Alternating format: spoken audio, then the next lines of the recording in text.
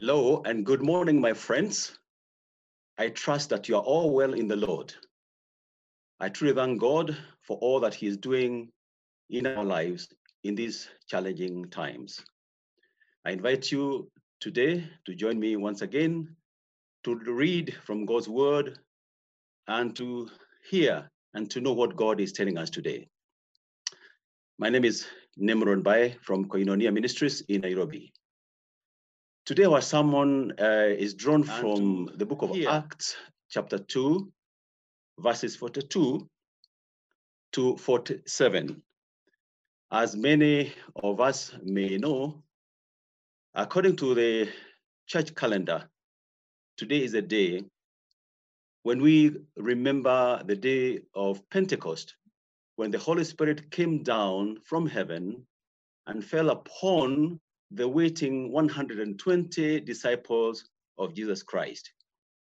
And so I have titled our discussion today, God's New Creation, because the Spirit gives new birth. He was active at creation and gave birth to the old creation. And on that day of Pentecost, a new creation was born. And we shall be looking at that this morning. Shall we pray? I thank you, Lord, for being with us. These are challenging times, difficult times. But Lord, your presence makes all the difference. I want to thank you for staying with us, for blessing us. And I want to pray for all those who may be finding things difficult, that Lord, you may stand with them and give them courage and strength and encourage them to carry on. And I pray in the name of Christ Jesus, our loving Savior. Amen. Now, the word of God says as follows. And once again, it's Acts, the book of Acts of Apostles, chapter 2, verses 42 to 47. They devoted themselves to the apostles' teaching and to the fellowship, to the breaking of bread, and to prayer. Everyone was filled with awe, and many wonders and miraculous signs were done by the apostles. All the believers were together and had everything in common, selling their possessions and goods. They gave to anyone as he had need. Every day they continued to meet together in the temple courts. They broke bread in their homes and ate together with glad and sincere hearts, praising God and enjoying the favor of all the people. And the Lord added to their number daily those who were being saved. Amen. So after the Holy Spirit had come upon the 120 disciples, their life and their lifestyles changed dramatically. They began this new life in the Holy Spirit, who had come down as Jesus had promised to be with them permanently. Not like in the Old Testament, when he used to come upon people called on mission and then departed when the mission was complete. Now the Holy Spirit is to be upon all believers in Christ on a permanent and on a ongoing basis. We need to thank God for that. Now, after the coming of the Holy Spirit, we normally say that that is the day when the church was born. The church, if we're in need of a definition, may be defined actually as the people of God meeting together in the presence of God. Therefore, the church represents God on earth. Jesus said as follows, Again, I tell you that if two of you on earth agree about anything you ask for, it will be done for you by my Father in heaven. For where two or three come together in my name, there am I with him.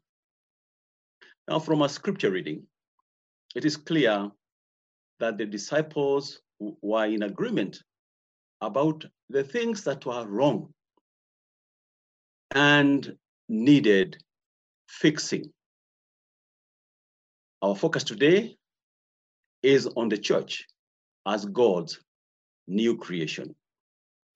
First, let us ask ourselves, what became of the original creation, of the old creation? So let us let me just cover a little of the background to that. The story begins in Genesis, of course. Chapter 1 and chapter 2 of Genesis covers the creation of the physical world in chapter 1, and then the creation of human beings in chapter 2, generally speaking.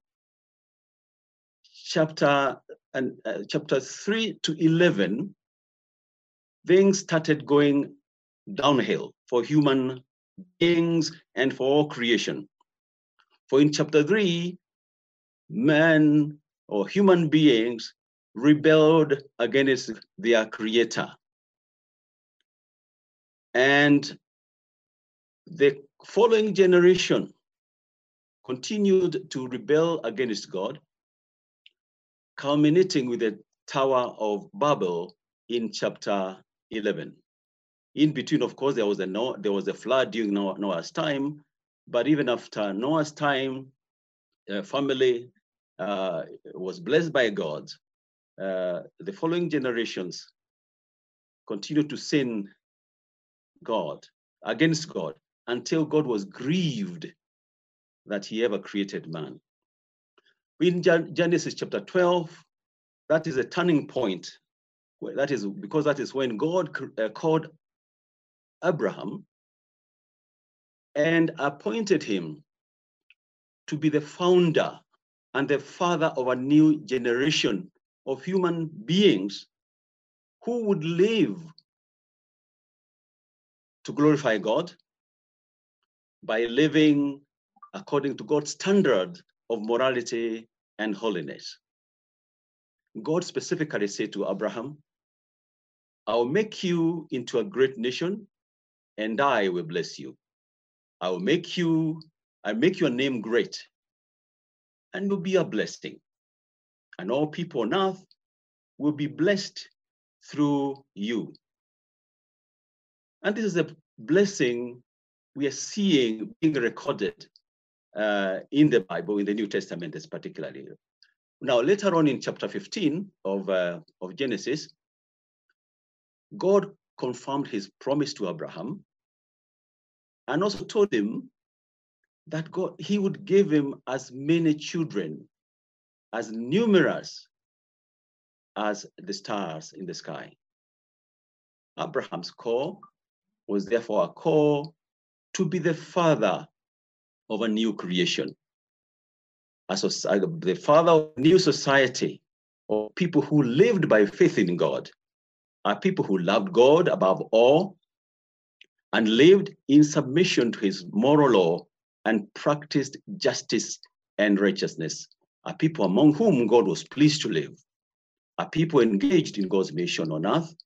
And the nation of Israel was actually given this responsibility, but as we know, they also rebelled against God, ending up in exile.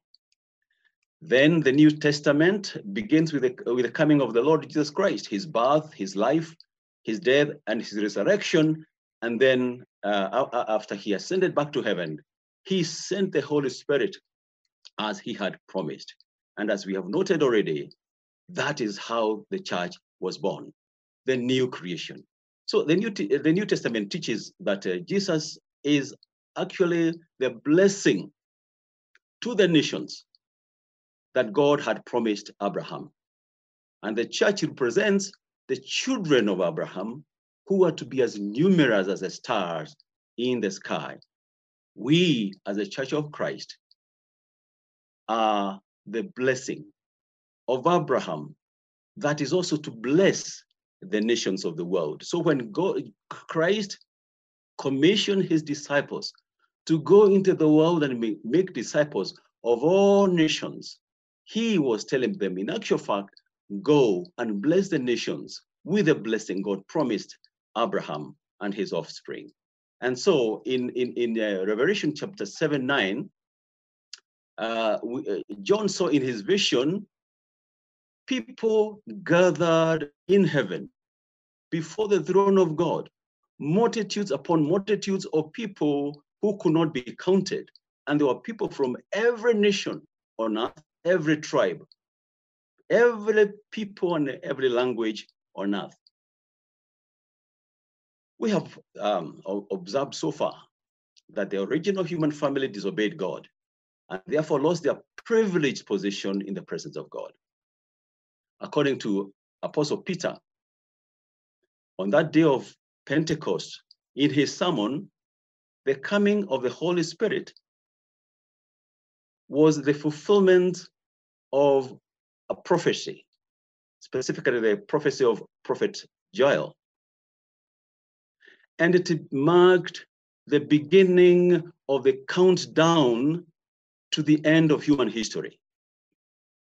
It was the beginning of the countdown towards the promised great and glorious day of the Lord.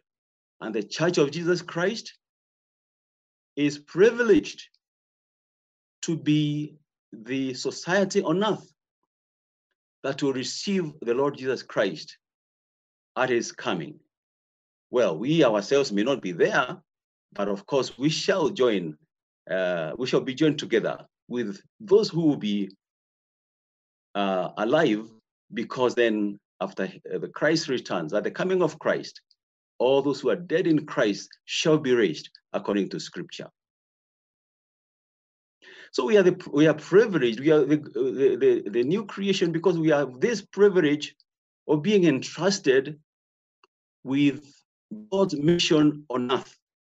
We have the responsibility of holding things together until Christ returns. What a privilege indeed. And as we said not too long ago, as goes the church, so goes the world. What we do or what we don't do as the Church of Christ will have consequences in the rest of the world. We know from the scriptures and from history that the first century church, that is the apostolic church, took their commission very seriously. Within a fairly short time, it is recorded, in spite of persecution and all manner of obstructions, they were able to take the gospel to the ends of the earth, actually to the known world, to the ends of the world as it was known at the time. And the gospel so revolutionized the world that when Paul and Silas came to Thessalonica, they were accused of turning the world upside down. And that is our business, my friends, at the Church of Christ, to turn the world upside down. Our scripture reading gives us an idea how this was done by the apostles. And so let us look at what life was in the first century church after the Holy Spirit had come down upon them on the day of Pentecost. Now, what does a Holy Spirit-filled church look like? Or what do Holy Spirit-filled people look like? Now, the scripture that we read tells us that they devoted themselves to the apostles' teachings, to the fellowship, to the breaking of bread, to prayer, to the breaking of the bread, to prayer. And we are told that God manifested his presence in very wonderful and very spectacular ways. But it's not only that. Their hearts were filled and consumed with love for humanity. They shared everything together. Those who had property sold it and brought the money to the apostles and it was shared among the people according to need. In another scripture, in Acts chapter 4, actually, we read as follows: they were of one heart and one mind. No one claimed that any of the possessions was his own, but they shared everything they had. There were no needy persons among them. My friends, I would suggest we underline this one, read in our Bibles. There were no needy persons among them. Nothing like this has ever happened to any other society on earth and in history, except God's new creation inspired by the Holy Spirit. No, there were no needy persons among them should also be the goal of our ministries and our mission on earth. For from time to time, the scripture goes, those who owned lands or houses sold them, brought the money from the sales, and put it at the apostles' feet, and it was distributed to anyone as he had need. The church, therefore, means people so connected to God and to each other that they are like one large, happy family. Indeed, the church is God's family on earth. Jesus had told his disciples that it is by their love that the people of the world will know that they were disciples of Jesus Christ. So love and sacrificial sharing of resources was both preached and practiced everywhere the gospel was proclaimed. Let us ask ourselves, what is the nature of the church today? In my own opinion, this is not what the church is today. It is nothing like the apostolic church. Even though we have the same spirit, even though we have more privileges than the apostles, the church is nothing like the apostolic church. The church today is divided along denominations, along doctrines, along ethnicity, social and economic and political considerations, among other things. We have become lovers of money. We have become lovers of wealth, lovers of status and fame. Many of us want celebrity status. Yes, we have become worldly and we have neglected our principal calling to bless the nations with the blessing of Jesus. And then what should we do? First, Jesus on earth. Is that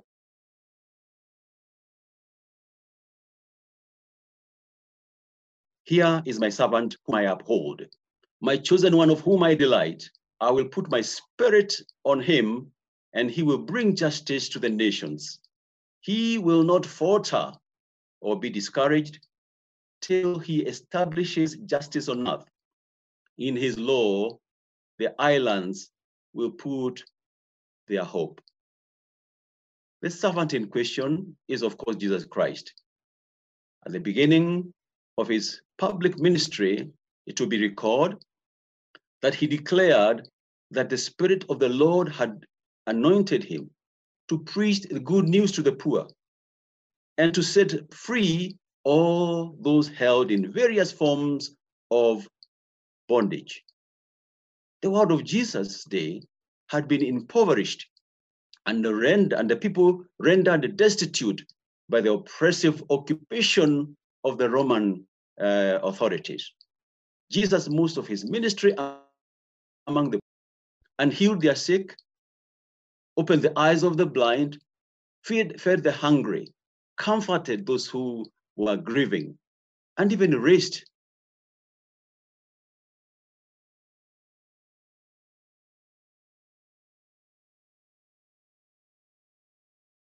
Christ had begun. They were devoted to scripture, to prayer, and to the fellowship, as we have seen, but particularly cared for the needy, for the poor, for the sick, just as their Lord had done. My friends, our world is not in any better state. Vital resources in Africa and the third world generally have been looted and overexploited by a few powerful and corrupt individuals at the expense of the majority. Several decades ago, Kenya was described as a nation of 10 millionaires and 10 million beggars. The population is now over 40 million, and the situation is therefore 40 millionaires against 40 million beggars. The problem, my friends, is not a shortage of resources. It is not that there is a shortage of resources, but the truth is that those available resources have been inequitably distributed. In the past, the church was very vocal about this form of injustice. But today, we are all too quiet. And I wonder why. It reminds me of Rwanda that I once read, dog, bone,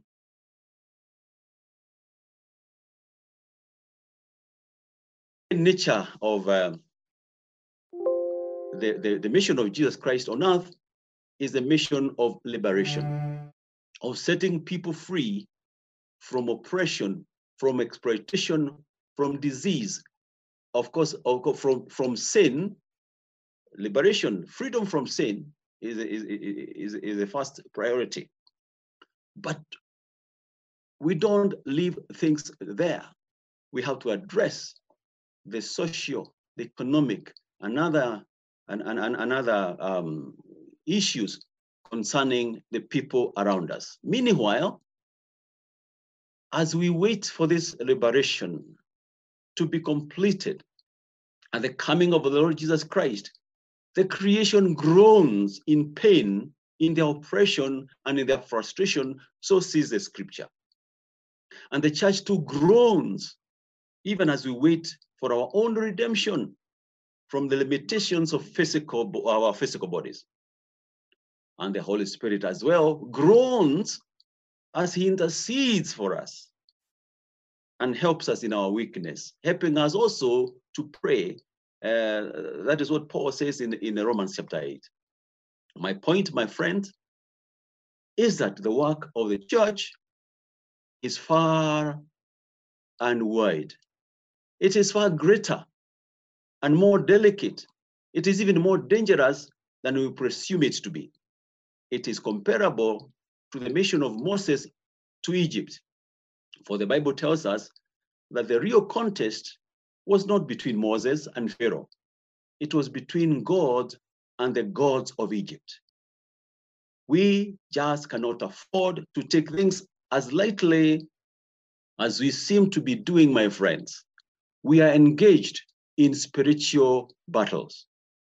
The early church devoted themselves to the teaching of the word of God, to the fellowship, to the breaking of the bread, to prayer, and of course to world missions.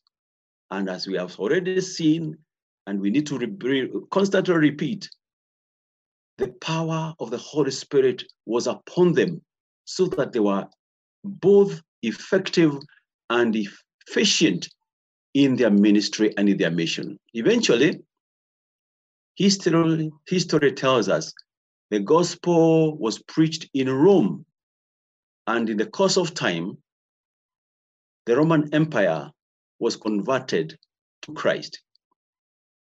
So what is the need of the hour, my friend? First of all, we need to be challenged by those few disciples who were so underprivileged and under-equipped, and yet they were able to do so much. But what I'm saying is the need of the hour today is this. The world needs to hear the gospel of Jesus Christ.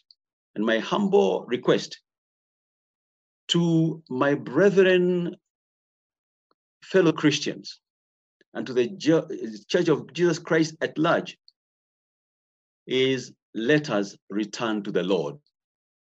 Let us return to the Lord and his mission. Let us go and bless the nations.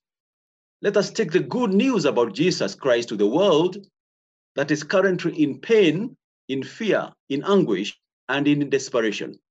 Let us go, my friends, and turn the world upside down for Jesus. And may the grace of the Lord Jesus Christ and the love of God and the fellowship of the Holy Spirit be with you all. Amen. Kindly look at the number below there, and do feel free to call us even now. We are live, as I said. You can request for prayers or ask questions, and we shall try to answer them. In the meantime, may the God bless you. Amen.